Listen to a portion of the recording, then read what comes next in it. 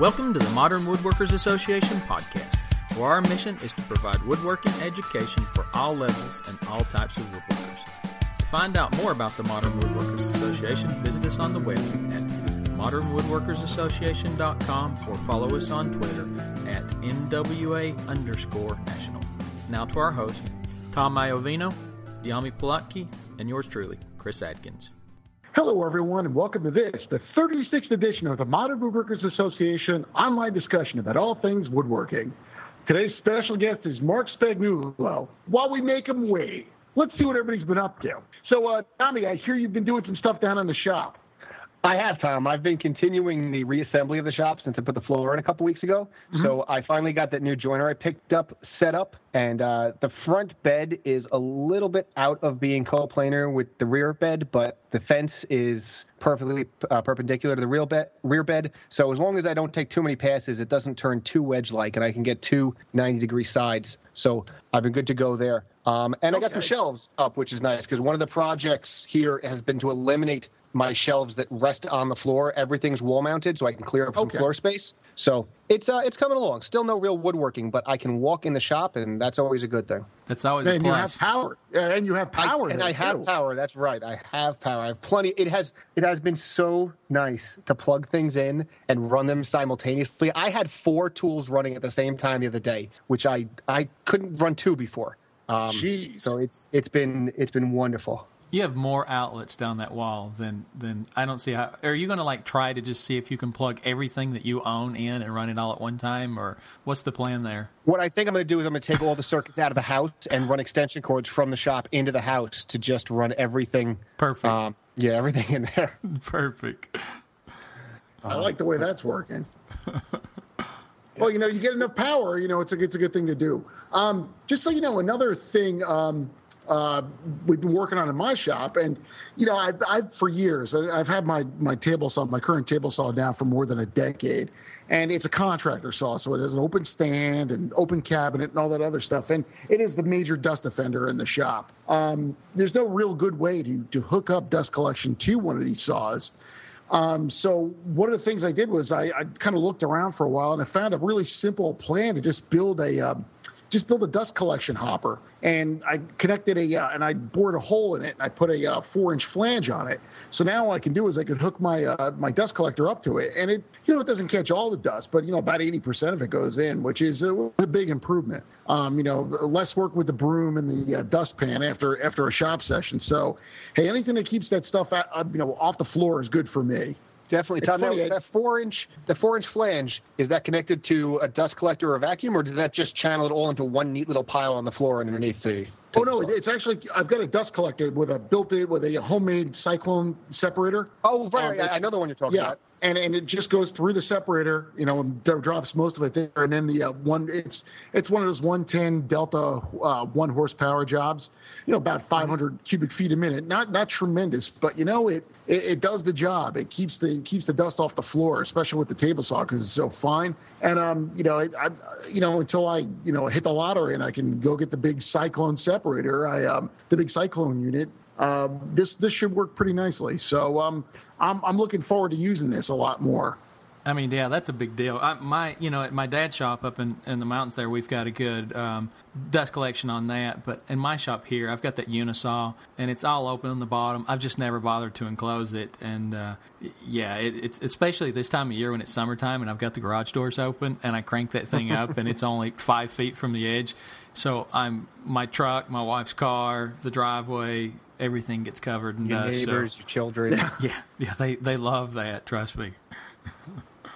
That's definitely an improvement. So I'm looking forward to actually doing a lot less sweeping and a lot more woodworking. So good. Some things that are out there on the web that actually piqued our interest. Pete Harbin, he's at Second Wind Workshop, secondwindworkshop.blogspot.com, wrote a post called Danger Boy's New Bench. It was a post about his son and his dad's old bench that he has in his shop now. And the first thing is, he built this bench for his son, just a the cutest kid. I mean, he's out there and he's working with his saw, and kind of you look at the picture now. He's kind of leaning against it, just grinning. And the funny thing is when you build it for a kid of a certain age, and our guests will be able to relate to this. When you build it for a bench for a kid of a certain age, they grow beyond that. So at some point he's going to have to rebuild this bench. To kind of adjust for his new size. Also, Pete had a really just a sweet story about his dad's old bench. And it just, his dad passed away about a year ago. And it just, he's moving now to set this up for his son. And it's just really a touching story. If you get a chance to read it, it's just one of those things that really it grabs at your heart. And that's just, when we think about woodworking, we put a lot of love into what we do. And I'm just, take a chance to read that, take an opportunity to read that story. It's just one that'll really move you. It wasn't very technical in terms of woodworking, but it certainly was about the passion of woodworking that we all have, and I think that's certainly the more important part. Yeah, I mean, it's always great, too, when you're seeing somebody working with their kid and stuff like that and bringing in another generation, which is what we talk about all the time. So, definitely commendable. I mean, talking about that multi-generational thing, that the father, the grandfather, the child, the woodworker, it just brings it all together. It just, if you get a chance, I mean, it's not going to tell you how to, hand cut a dovetail or something, but definitely something to kind of give a little perspective on life, and really, it's something worthwhile to talk about. So very cool. Let's take a chance to take a look at that one. And Dyami, our friend north of the border, has something too, doesn't it? That's right. Our good friend Ian McKay from good old Toronto has on his blog, which is woodcanuck.wordpress.com. It's Wood Canuck's blog. He has finally finished up his, I'll go so far as say, bastardized version of the split top Roubo, which was popularized by our upcoming guest. And what Ian has done over probably the last 6-8 months, he's been blogging about it for a while, and he's had fits and starts in terms of having time to work on it.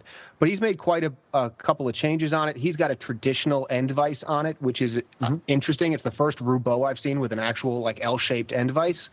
And he's got the leg vise, but I think what Ian did on the leg vise was really cool because he shaped the leg vise to look like a chisel. He was in the post many months ago. He had a post about the leg vise, and he was talking about how he wanted to shape it to do something. He figured he should make it look like something related to woodworking, so he made it look like the end of a chisel, and it came out pretty neat. Cool. And this is his most recent post is just called Workbench Finishing, and it's about him finishing the project and finally being done with the bench and being able to use it. It was just a nice post wrapping up benches, and I'm just a sucker for benches, so I thought it was a good post.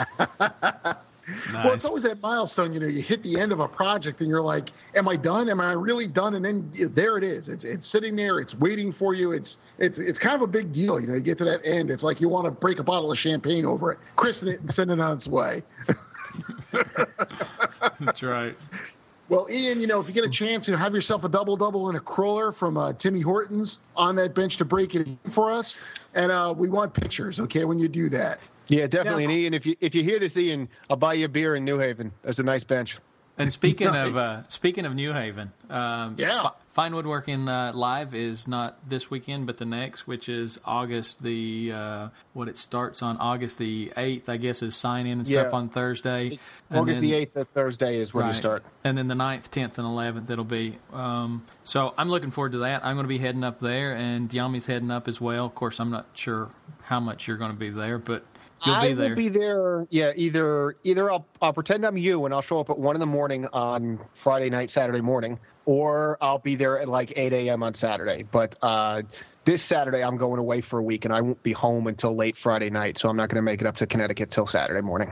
Well, if anybody that's listening is going to be up there, they're doing a build off up there on Friday night, and I believe it's 7 to 9:30. They're doing it, and basically there's just going to be some teams. They're going to give you a couple of tools and some wood. My guess is it's probably going to be a 2x4 or something, and they're going to say go to town and build a project. And I think the prize is you get to keep the tools you're you're using or something like that. Yeah, you get to keep the tools. You're going to be written up in the magazine, and apparently you get bragging rights. So whoever's coming up there needs to join my team, and we're going to have the MWA team, and we'll see who all we've got. But we've so far had a couple of guys volunteering on it, so I'm not sure exactly what all the rules and stuff, but it sounds like a lot of fun. So if you're going to be around, make sure you get up with me when we get up there, and let's have fun with this. So absolutely, and if anybody knows they're going to be there, go on to modernwoodworkersassociation.com. There's a post from Tuesday, July 23rd. It's called "Help Us Dominate the Fine Woodworking Live Build-Off." And if you click on that post, there's actually a sign-up. And what we're going to do is probably middle of next week, send out an email to everybody who signed up and organize as many teams as we can. They're 4-person teams, so hopefully we can get a couple teams put together, so that on Friday night you can all hook up and we'll be ready to go and we'll have to argue about who's on what team, because I can't believe that there's going to be that many organized teams there. Maybe I'm wrong, but I'm assuming that this is going to be more guys making teams as they show up. So I think that's going to give us the advantage to know we're a team when we show up, and I expect us to dominate it. I want to come back in Saturday morning and find that you guys kicked ass on Friday night. And look, we figure the more teams that we can get there, the better chances of us not embarrassing ourselves. So, or completely embarrassing ourselves, whichever way that may go. Hey, listen, I want you guys to be filling all the spots on the podium, gold, silver, and bronze. Okay? That's right. So let's do the WIA proud here, and let's do the NWA proud here, and let's get all those folks out there, and let's see if we can build something worthwhile. You got it. And get those bragging rights. Now, the man of the hour, the person who needs no introduction, but we're going to introduce him anyway. Our guest for this evening is Mark Spagnuolo, the Wood Whisperer. Mark, how you doing, man? Oh, I almost fell asleep. Sorry. We tend to do that to people. We have that effect on folks, and we're successful. No, it's pretty cool. It's like when the old school radio station where you would call and they put you on hold. You think you're on the show, and you're like, hello, and the DJ's just talking because they haven't unmuted you yet. No, I'm doing good, guys. It's great listening to the show firsthand here. Nice. Well, thanks for coming on. We appreciate you coming on the show. You know, we kind of you guys have kind of set the standard for the podcast here. So we just make a mess of the backside of it. So thanks for coming on. Well, thanks for having me, and I wanted to thank you guys for putting up a post today about the book pre-order too. I really appreciate that. Yep. Oh, we're happy to share it. Well, Mark, before we get into the big stuff, let's go back to the beginning. So let's go back to before the days of the Wood Whisperer. And I think out of the three of us here, I'm the only one who knows you from those days. I think you're the only one listening who even knows me from those days. You see, here we go. So it's picture yourself on a boat on a river. Back in 2005, there was a guy named Mark Spagnuolo, this Italian American dude from Jersey. Sounds very familiar. And he's at this woodworking school in Cloverdale, Indiana. And I was invited to come up and take a class from him. Who is this guy, and what was he doing at this point? Fill us in, Mark. Wow. At that time, I think I had quit my job, so I was doing the woodworking stuff full time as a business. I was building furniture at the time, but it was the teaching thing that really got me excited. And I think I was just trying to make ends meet at that time, trying to make a mortgage payment. And I would just take just about any job I could get. And if I could make a few $100 teaching on a weekend and they'd fly me out, I would say, heck yes, let's do it. So that's really where I was at that point, just trying to build up my furniture business. Well, now Mark, could I push the boat back the river a little bit more? Sure. I know you started in biotech, and we certainly don't need to tell everybody about that, though that would certainly be a lot more interesting than woodworking. But from the biotech through teaching Tom to where you are now with the Wood Whisperer, what was the arc of that journey? Well, you really have to consider that working with Tom is like the pinnacle of anyone's career. Right. Oh, shut the hell up. We all feel that way. It's only downhill from there, really. It was, honestly, it was one of the coolest experiences, I think, you know, it really defines my life at this point, is because I turned my back to something that I had originally set my goal as, like, this was going to be my thing. Biotech was what I did for a living, and I was just going to do the best I could. And suddenly I do this whole 180-degree turn into woodworking, which I didn't really have a strong background in, and I'm making a go of it. It was kind of a freaky feeling at the time, and at the point that I went to Indiana to teach and really hang out with Tom. I don't know if I would call it teaching, but yeah, there wasn't really a lot of teaching going on. It was more goofing around. Yeah, exactly. But it was really a defining experience for me, and a great opportunity to meet someone who I had way back in what the heck was the forum called, Tom? Oh, it was the Woodworkers Website Association, woodworking.org. Yeah, there you go. And you know, we met on that forum years ago, and Tom was always a really nice guy, and I think we connected very well in the forum, and it was just great to meet him in person. And I think that just to me, that experience of going and teaching there was one of the things that allowed me to continue to teach, because, you know, how a lot of this stuff goes in any field, it's a matter of a lot of times it's who you know, and someone has to let you in the door first, and they allowed me to teach at a time when no one knew who the heck I was. They just went on probably Tom and Gail's recommendation, Gail O'Rourke. And they recommended me, and they said, yeah, we'll take a shot. So it's someone taking a shot on you that really gives you the stepping stone that you can use to go to something else. So yeah, very defining moment for me. Well, the funny thing, Mark, was that, you know, I mean, the door was only open just a crack, but you, I mean, as a woodworking personality, you burst through that thing, and it shoved my big butt through. Well, it's not big, man. Look at you got to see me to figure out what big is. But you launched. I mean, from that point, it was like standing, you know, at the launch pad at Kennedy Space Center, waiting for the launch to happen. And after that, it was just straight up. It wasn't any sort of like, halting advances. What impressed me the most, Mark, was that your personality and your acumen allowed you to move from that to a point a year later where it was old hat to you. Seriously, I felt like there was a big move there at that point. Yeah. Well, I'm glad it appeared that way from the outside, because from the inside, it looked like I had no idea what the hell I was doing, where I was going to get my next paycheck from. That's how we all go through life. Come on.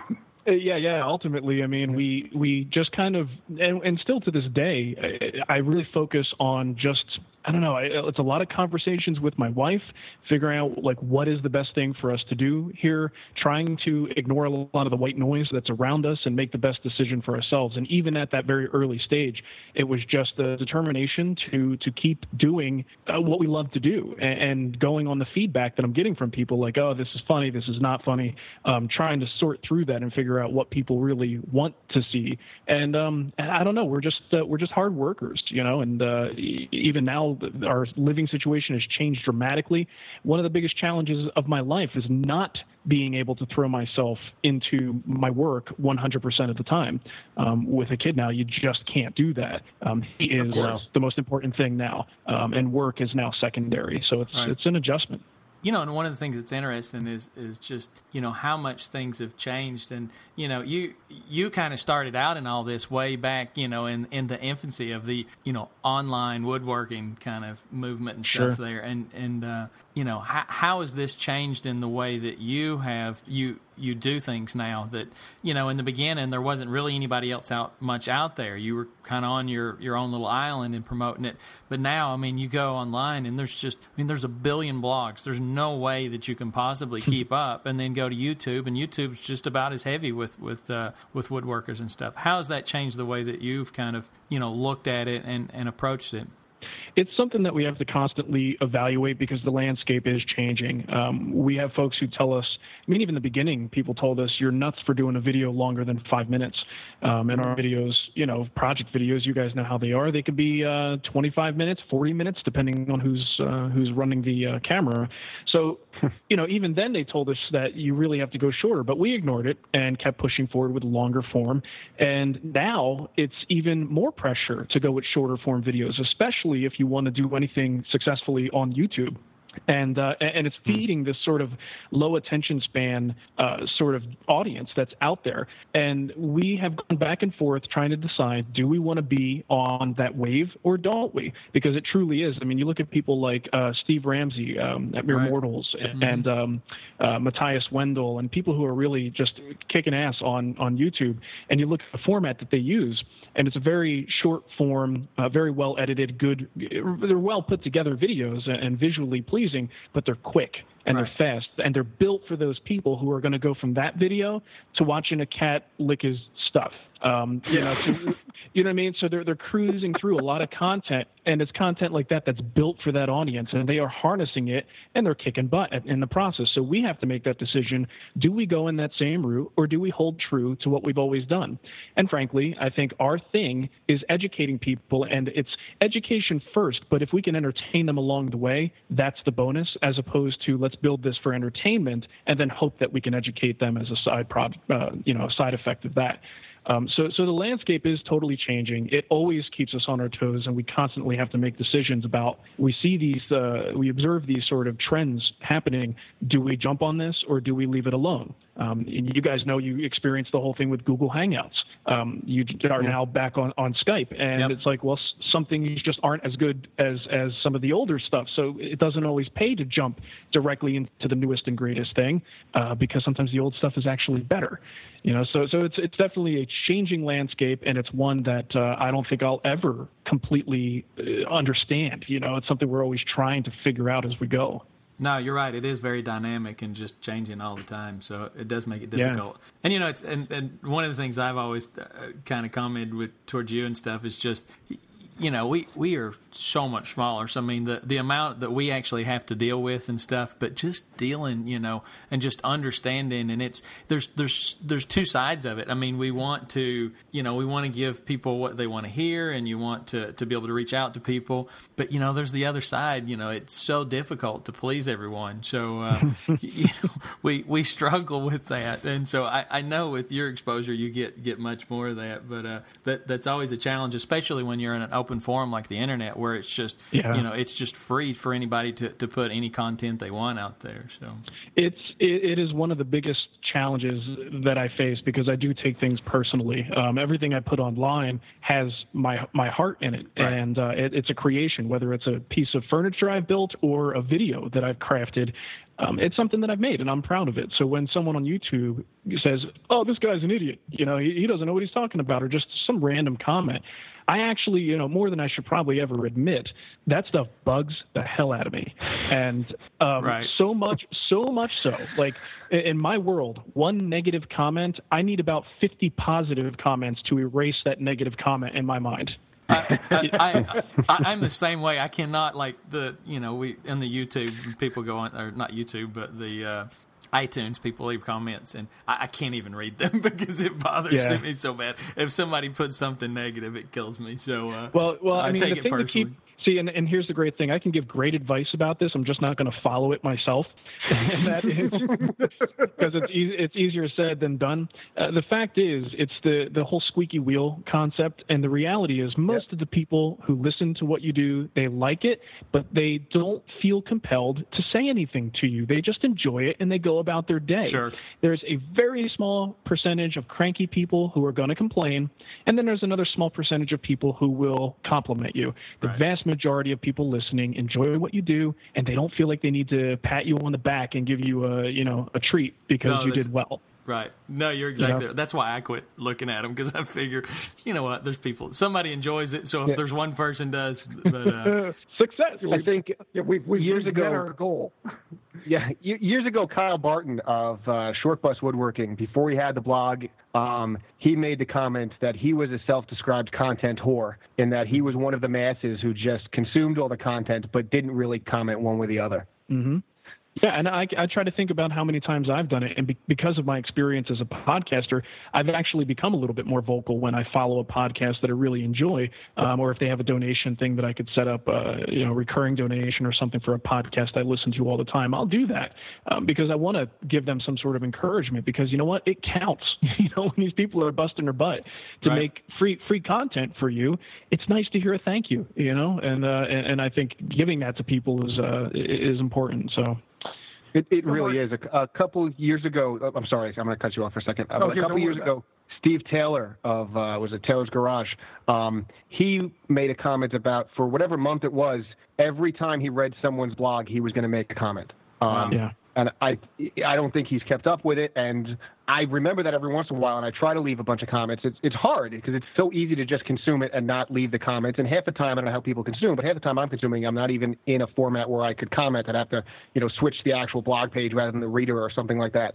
But if you can do that, if you get a chance, if you like what somebody says, just leave a comment. That's half the reason why we mention the MWA members' blog posts in the beginning of the show is, this whole show doesn't amount to a hill of beans, but we like talking about the stuff, and people enjoy when we talk about their post. It fosters the whole community, I think. So if people who are listening can leave a comment or put a rating or just give some feedback to the people producing the content, it means a lot. Yeah, it makes you feel good. And ultimately, there's sites where I've read articles, and I'm like, oh, this is a really good write-up.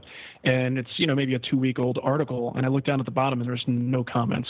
And it just makes me wonder, like, what is this person doing wrong that they're not engaging the community to have some sort of dialogue? Because really, that's the key to what we do here is, we all love woodworking, and it's the thing that's bringing us together. We have this great place where we can talk to each other and communicate back and forth.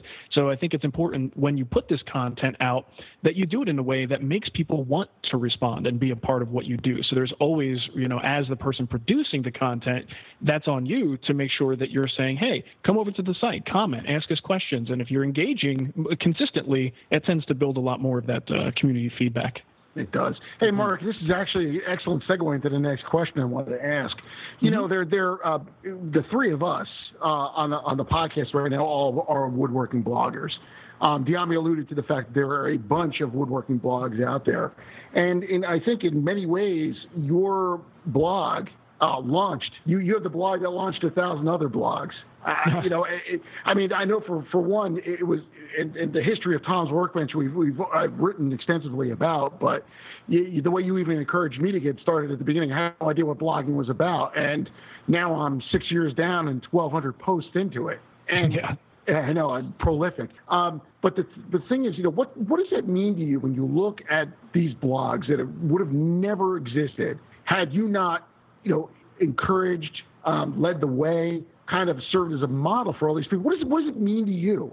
Personally, we're not all like tribute to Mark Spagnuolo blogs, but there are a lot of people who have never even thought about putting Word One up on the internet without looking at the Wood Whisperer. What does it mean to you personally? Honestly, I guess I don't give myself that much credit. I think these people had that in them, and if it wasn't me that inspired them to do it, then someone else would have. It's probably Matt. Yeah, exactly. It was Matt. Yeah. It's all Matt's fault. But ultimately, I think they would have come across someone. Someone would have done this, and it would have picked up, and they would have, gotten a lot of attention and inspired other people. And even today, you guys are inspiring people. It's this never-ending sort of a chain reaction of blogs inspiring other bloggers. So I guess, I don't know. I don't really think about it that way, Tom. So for me, it's not something I have to be like, whoa, this is pretty deep. Look at what we did. I honestly don't even know what total impact we've had on the community in that way. But if there's any truth to it, then I'm honored by it.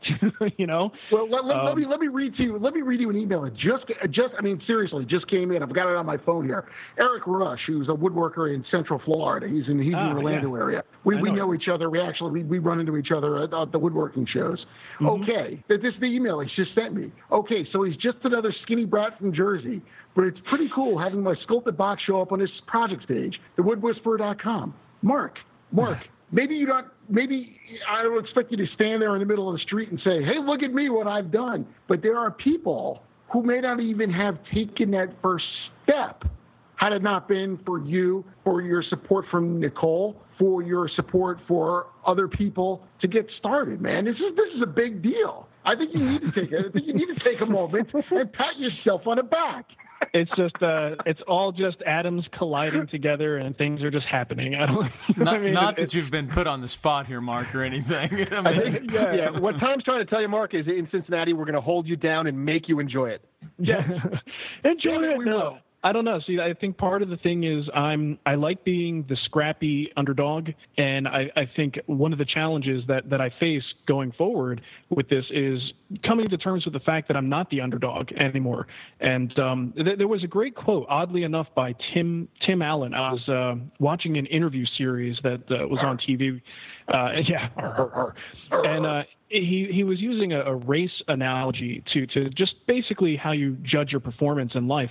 And he's like, when you're racing, if you're looking at the guy behind you, you can't see what's coming. And if you look at the person in front of you, you're going to make the same mistakes they do because you drift and follow where they are.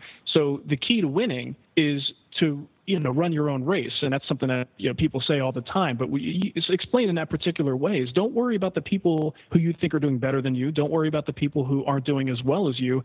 Do your own thing. Keep going forward. Stay true to your heart. And then suddenly you'll look around and realize there's no one else around you. They're all behind you. And it's that kind of mentality that we try to keep in mind as we go forward. So I don't necessarily gauge myself against anyone else or look around and say, wow, who have I influenced? I see lots of cutting boards, and that's always funny. That's a funny thing to say, the site that launched 1,000 cutting boards.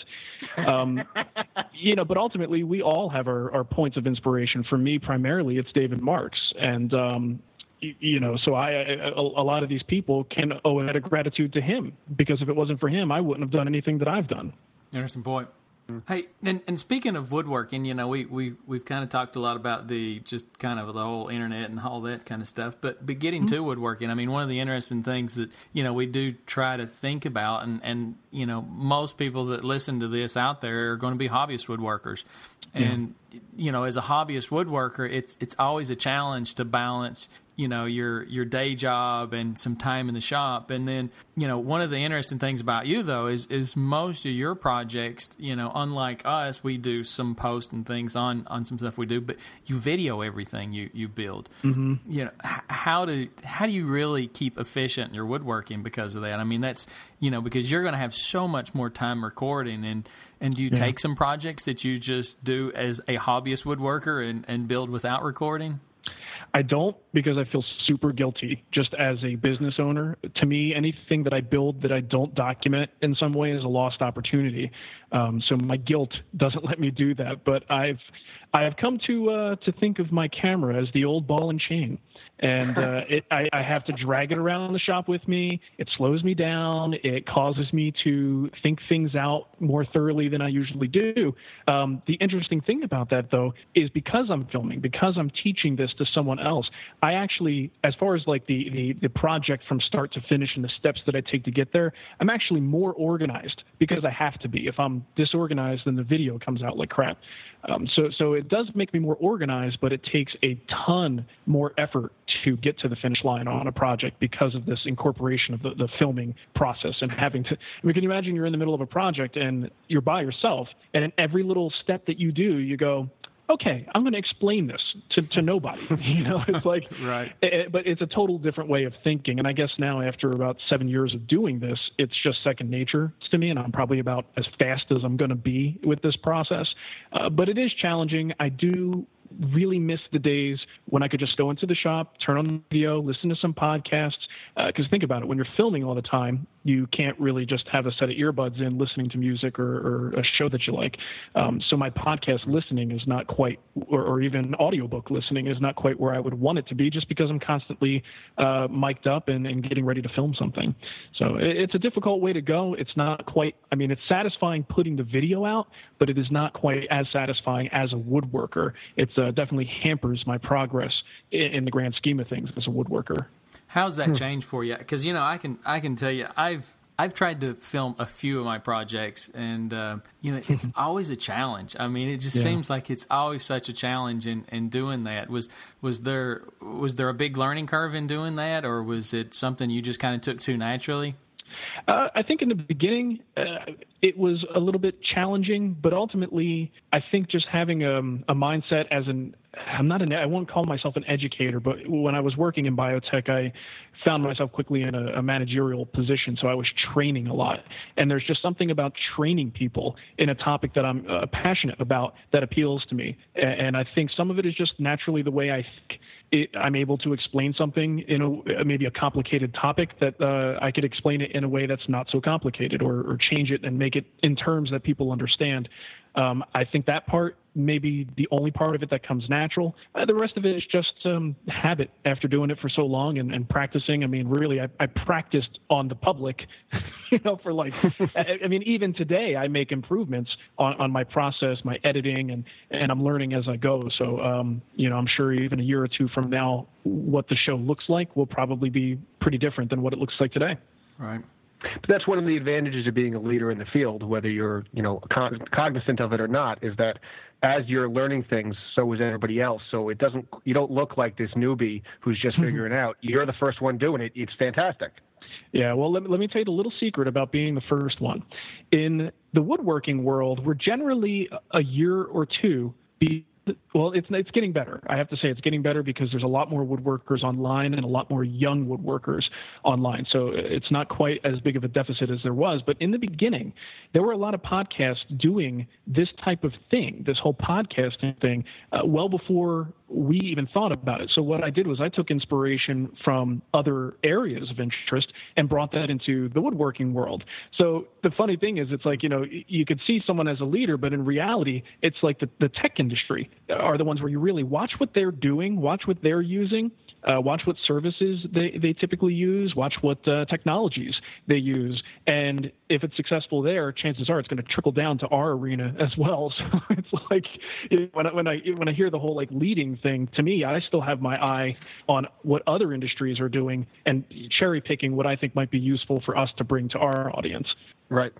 No, that's good points. Well, I mean, you get into so many of these things, and we do tend to think, I can imagine when you first got into it, there was really no, one of the things about a lot of bloggers and things now is you end up getting so many friends that are woodworkers and stuff that are on social media and doing other blogs. If you write something, somebody's going to read it because you've got 500 people on Twitter that you're buddies with, and a couple of those guys are going to read it. But I'm sure when you started, you go. Even when I started my blog a few years ago, I didn't have that much on, and it's like, who's going to read this? Am I going to read it myself? Yeah. But it's a weird feeling because you really do feel like you're talking to nobody. Right. But then suddenly one comment comes in, and then you get an email, and then next thing you know, there's a community built around your content. And then it can really happen to any of us. It's a pretty interesting situation.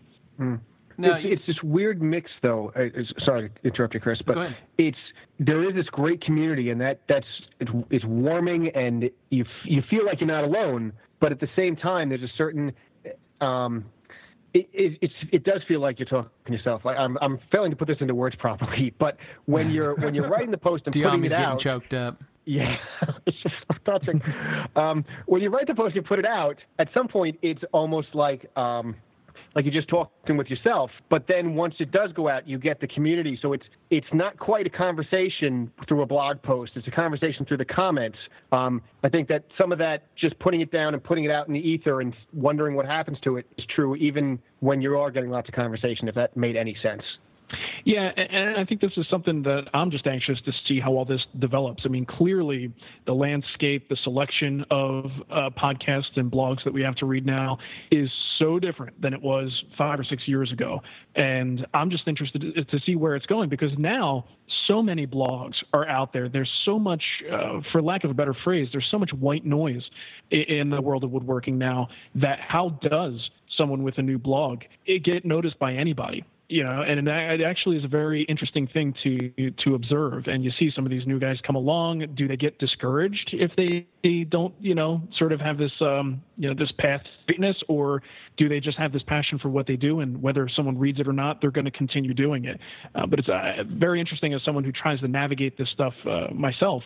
It's fun for me to watch how the community is growing over time. And are we, going to reach a breaking point where then nobody's blogs are getting read because there's just too much out there? It's an interesting thing. Well, I think Mark, go on, Tom. Okay, yeah, Mark, but I think in the same token, we've actually talked about this in the past. If you're writing because you think you're just going to try to drive as many people to your site as possible, maybe you're not doing it for the right reason. Maybe if it's something where if I can write my blog and if nobody reads it, I'm still satisfied with what I'm putting out, then maybe that's the reason why I should be blogging in the first place, because I'm just putting it out there. And really, there are days that I look at the number of people that read my blog, and some days the numbers are really low, but it doesn't matter to me because I put it out there for the record. And it's just something that, it satisfies me. I like to write. I like to woodwork. I put it out, and guess what? It's the kind of thing that at that point it's like, this is important to me.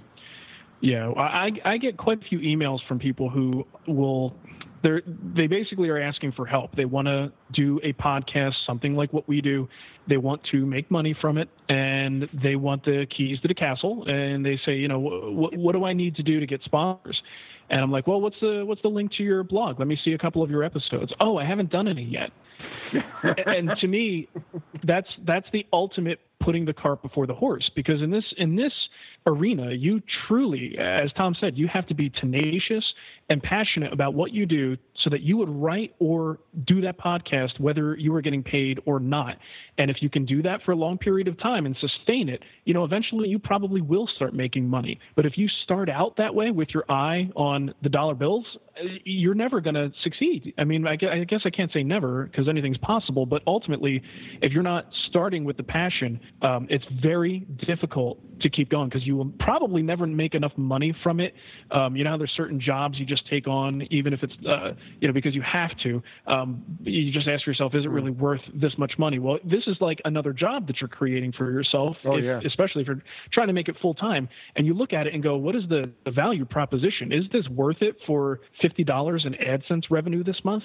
And I think that's the problem is these people immediately want to contact a sponsor. And it's like, dude, seriously, sponsors are nothing more than advertisers with a closer relationship with you. They want to see numbers. And if you don't have a show, then you have nothing to offer them. Right. But ultimately, my advice to these people is always just do it. Don't wait for someone to pay you to do it. Do it. And that's the passion that you're going to need to even think about making a few bucks from this new hobby of yours. Words of wisdom, Mark. If you don't have the passion for it, it's just going to be a pain in the butt. Yeah, and it'll be transparent to the readers too. Within 2 weeks, it'll be transparent. Right. They'll chew you apart. Yeah. The passion is the biggest thing. I think more than skill, more than the actual ability to write, more than woodworking knowledge, what really permeates most of the blogs is just the passion to do the woodworking. Yeah. And if you don't have the passion, why are you doing it? Right. Yeah, absolutely.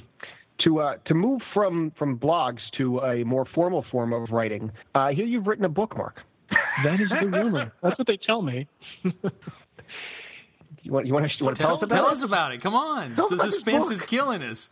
Oh, I was going to read an excerpt dramatically for you guys, but and now the reading. Hey, can we do the audiobook version? Yeah, we can actually record it right now if you want to. It's only 192 pages. It shouldn't take long. Shouldn't take long. It was a dark night. It was a very hot and dry night in Arizona.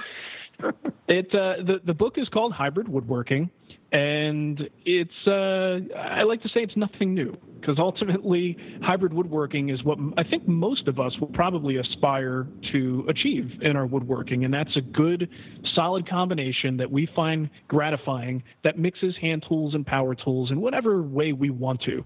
What I lay out in the book is sort of a blueprint for the way that I like to do things and the hand tools that I find to be complementary to my power tools.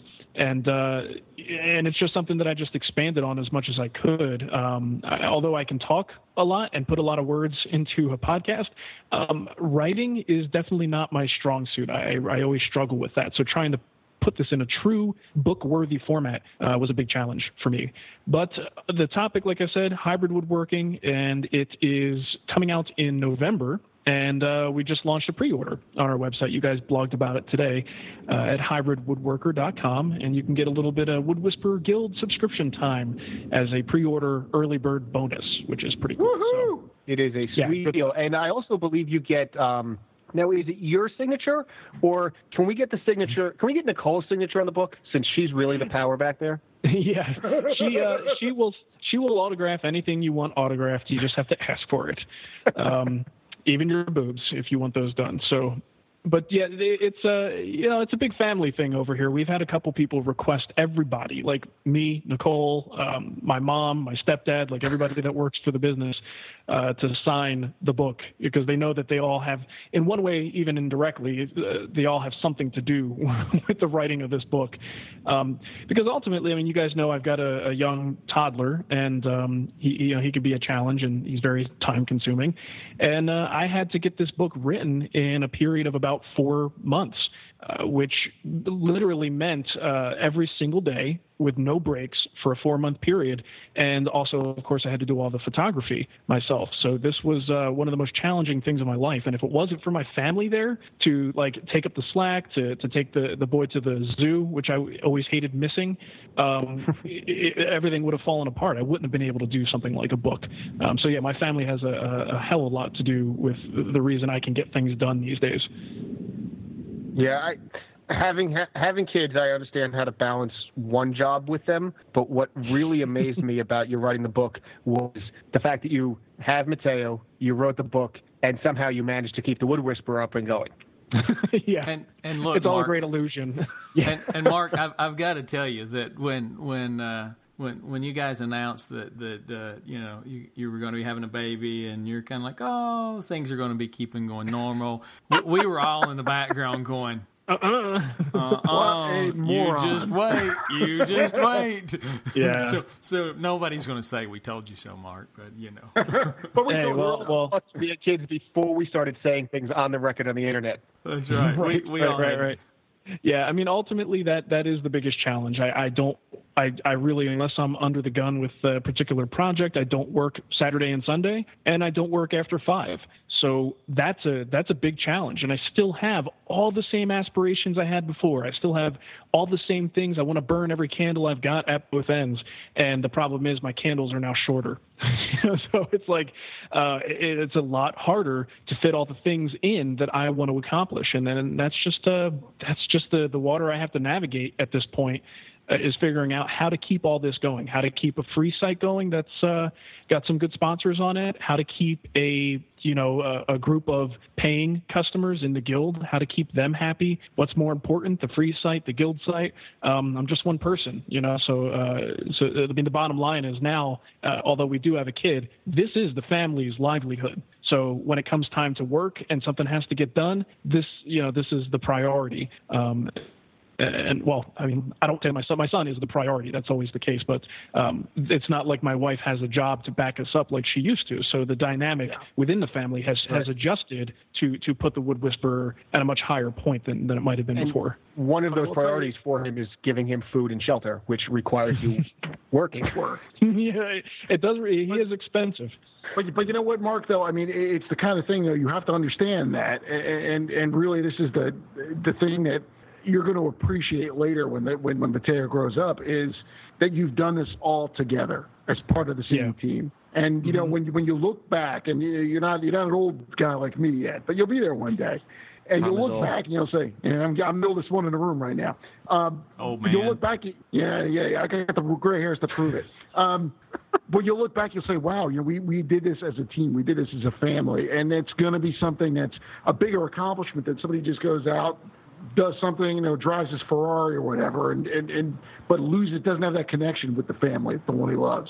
Oh, totally. And I wouldn't have it any other way. I mean, ultimately, my family has always been a very tight-knit group. My grandfather owned a little fishing tackle store in Trenton, New Jersey, and every time trout season would start, this was like before like Sportsman Center and Kmart started to have a big sports presence for sporting goods, and they would just crowd this little store, and there would be just people out the door for days, and we would all just gather together as a family. I'd be in the back packing worms and licking trout stamps and putting them on licenses and stuff, and it was that's how our family has always been, and this is just sort of, it kind of makes me feel like honoring my grandfather because he was self-employed, ran his own business, and took care of our family. And now, oddly enough, that's kind of what I'm doing at this point. My parents are retired. My wife now works for the business, and it is becoming that sort of family business where I need every one of them because they're free labor, So I really need these people, Okay, but then get back in there with the dustpan and keep sweeping, okay? Yeah, exactly. Although Nicole's expensive, she does charge a fee. So, all right. So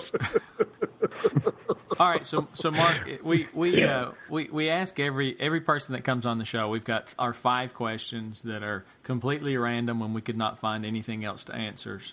So okay. Getting started with those. The first question on that is, how did you get into woodworking?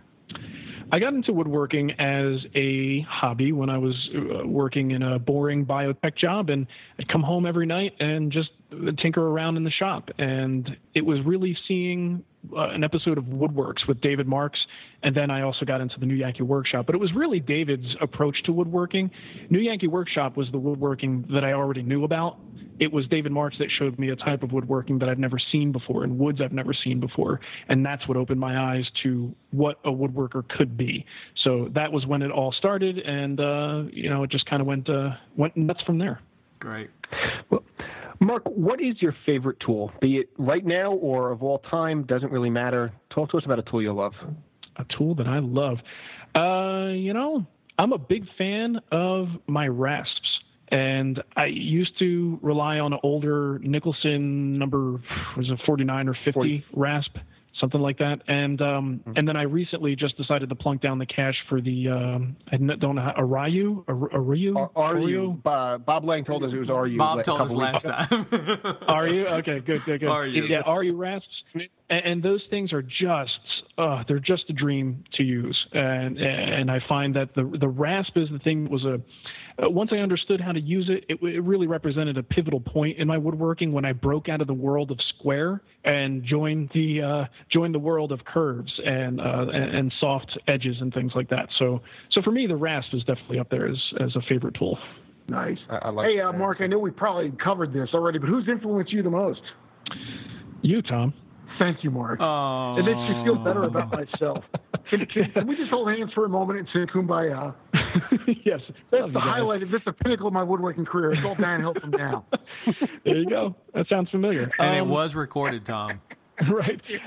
I think I did mention this before. It's hands down David Marks. Without a doubt. All right. Chris, next. All right, next up.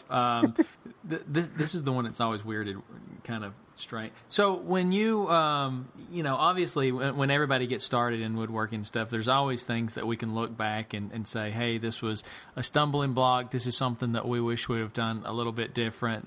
What is that from you? What's the one thing that you can look back on and say, if I would have caught this up front, I would have continued on a little bit faster than I did? Oh, wow. That's a really good question. You may have stumped me. I mean, honestly, it's really tough to look at your path and deter, see a stumbling point because, I mean, there's so many stumbling points that you confront as a woodworker that, I didn't know that tool existed. I wish I would have had that sooner. Or I didn't know a hand plane could work like that. I sure wish I would have learned how to sharpen sooner. Right. I mean, I think the problem is there's so many things that I could say that would fit into that category as something that I wish I would have known earlier, that I don't know that there's any one major thing. It's just part of the natural learning curve that we all go through, and you look back in hindsight's 2020, and you say, oh, geez, I can't believe I was using that tool to try to accomplish that, or I could have just gone to this class and learned that technique, and I'd have advanced so much quicker. I would guess, and I guess this comes out more as a recommendation because this is how how I was able to progress fairly quickly in woodworking. So I guess, I don't know, maybe in the beginning, the first few projects were done in a way that wasn't consistent with this, but I always try and recommend that people pick projects that they look at and they go, I don't know how that was done, or there's something in there that I don't know how to do. Don't keep picking projects that are within your wheelhouse. Keep picking projects that are well outside. And even if you mess something up, guess what? Your worst thing that you screw up, you could still slap some paint on it and give it to an aunt or uncle or parent, and they'll love it. They don't care. So use it as a learning project, and every project you do should have at least one challenge in it or something new in it that you haven't confronted before. And honestly, if I had done that on every single project that I took on, I probably would have advanced, faster than I did. No, it's good points, Mark. Very good. Well said. Thank you. Do I have the last question? Yes, you do, Tommy. All right, Mark, this is going to be this question is going to be outside of your wheelhouse like those projects. This is just completely away. I don't know how this is going to work. I look forward to it. How has the internet influenced your work? Oh, my God. So many ways. Do you mean work in terms of woodworking or work in terms of the videos that I produce? Well, let's say in terms of woodworking. It's broadened my horizons. I think had I just continued to do woodworking on a local basis, maybe teach a few classes here and there, I think I would not have progressed as quickly or experienced as many things. Learning about things like something that I absolutely adore now is Green and Green Furniture. And it's definitely my online contacts that brought that into my world. So I think the internet has been great in terms of exposing me to tools, techniques, furniture styles, and just things that, I don't know, sometimes you meet someone who you think is a really cool person and you trust their opinion. And then they say something that sounds outlandish at first, but then you go, wait a minute, this guy usually knows what he's talking about. So you consider something a little more deeply than if you had just, I don't know, maybe read it in a book or something like that. You take that person's opinion, you weigh it fairly heavily. So I learn a lot from the people online that I trust. And when they recommend a tool or they say, oh, I'm really getting into this new technique, this is, the best thing, it holds some weight with me. So I think everybody tends to carry each other along on this little woodworking journey online. So for me, online has been, the internet woodworker generically has been a great influence on my woodworking. Sweet. Hey, Mark, we also have one question from our audience. Justin Lieb, for the half-blind woodworker.blogspot.com asks, so does Mateo show any sign of growing a soul patch anytime soon? We like to get a little Sharpie and draw one on there just for fun. I like that. Actually, I think that's what that's one of our ideas for Halloween this year was to do a reversal. I'm going to wear a very tight pair of pajamas and a onesie? And he's going to be if I can fit in, if an I can find one. Yes.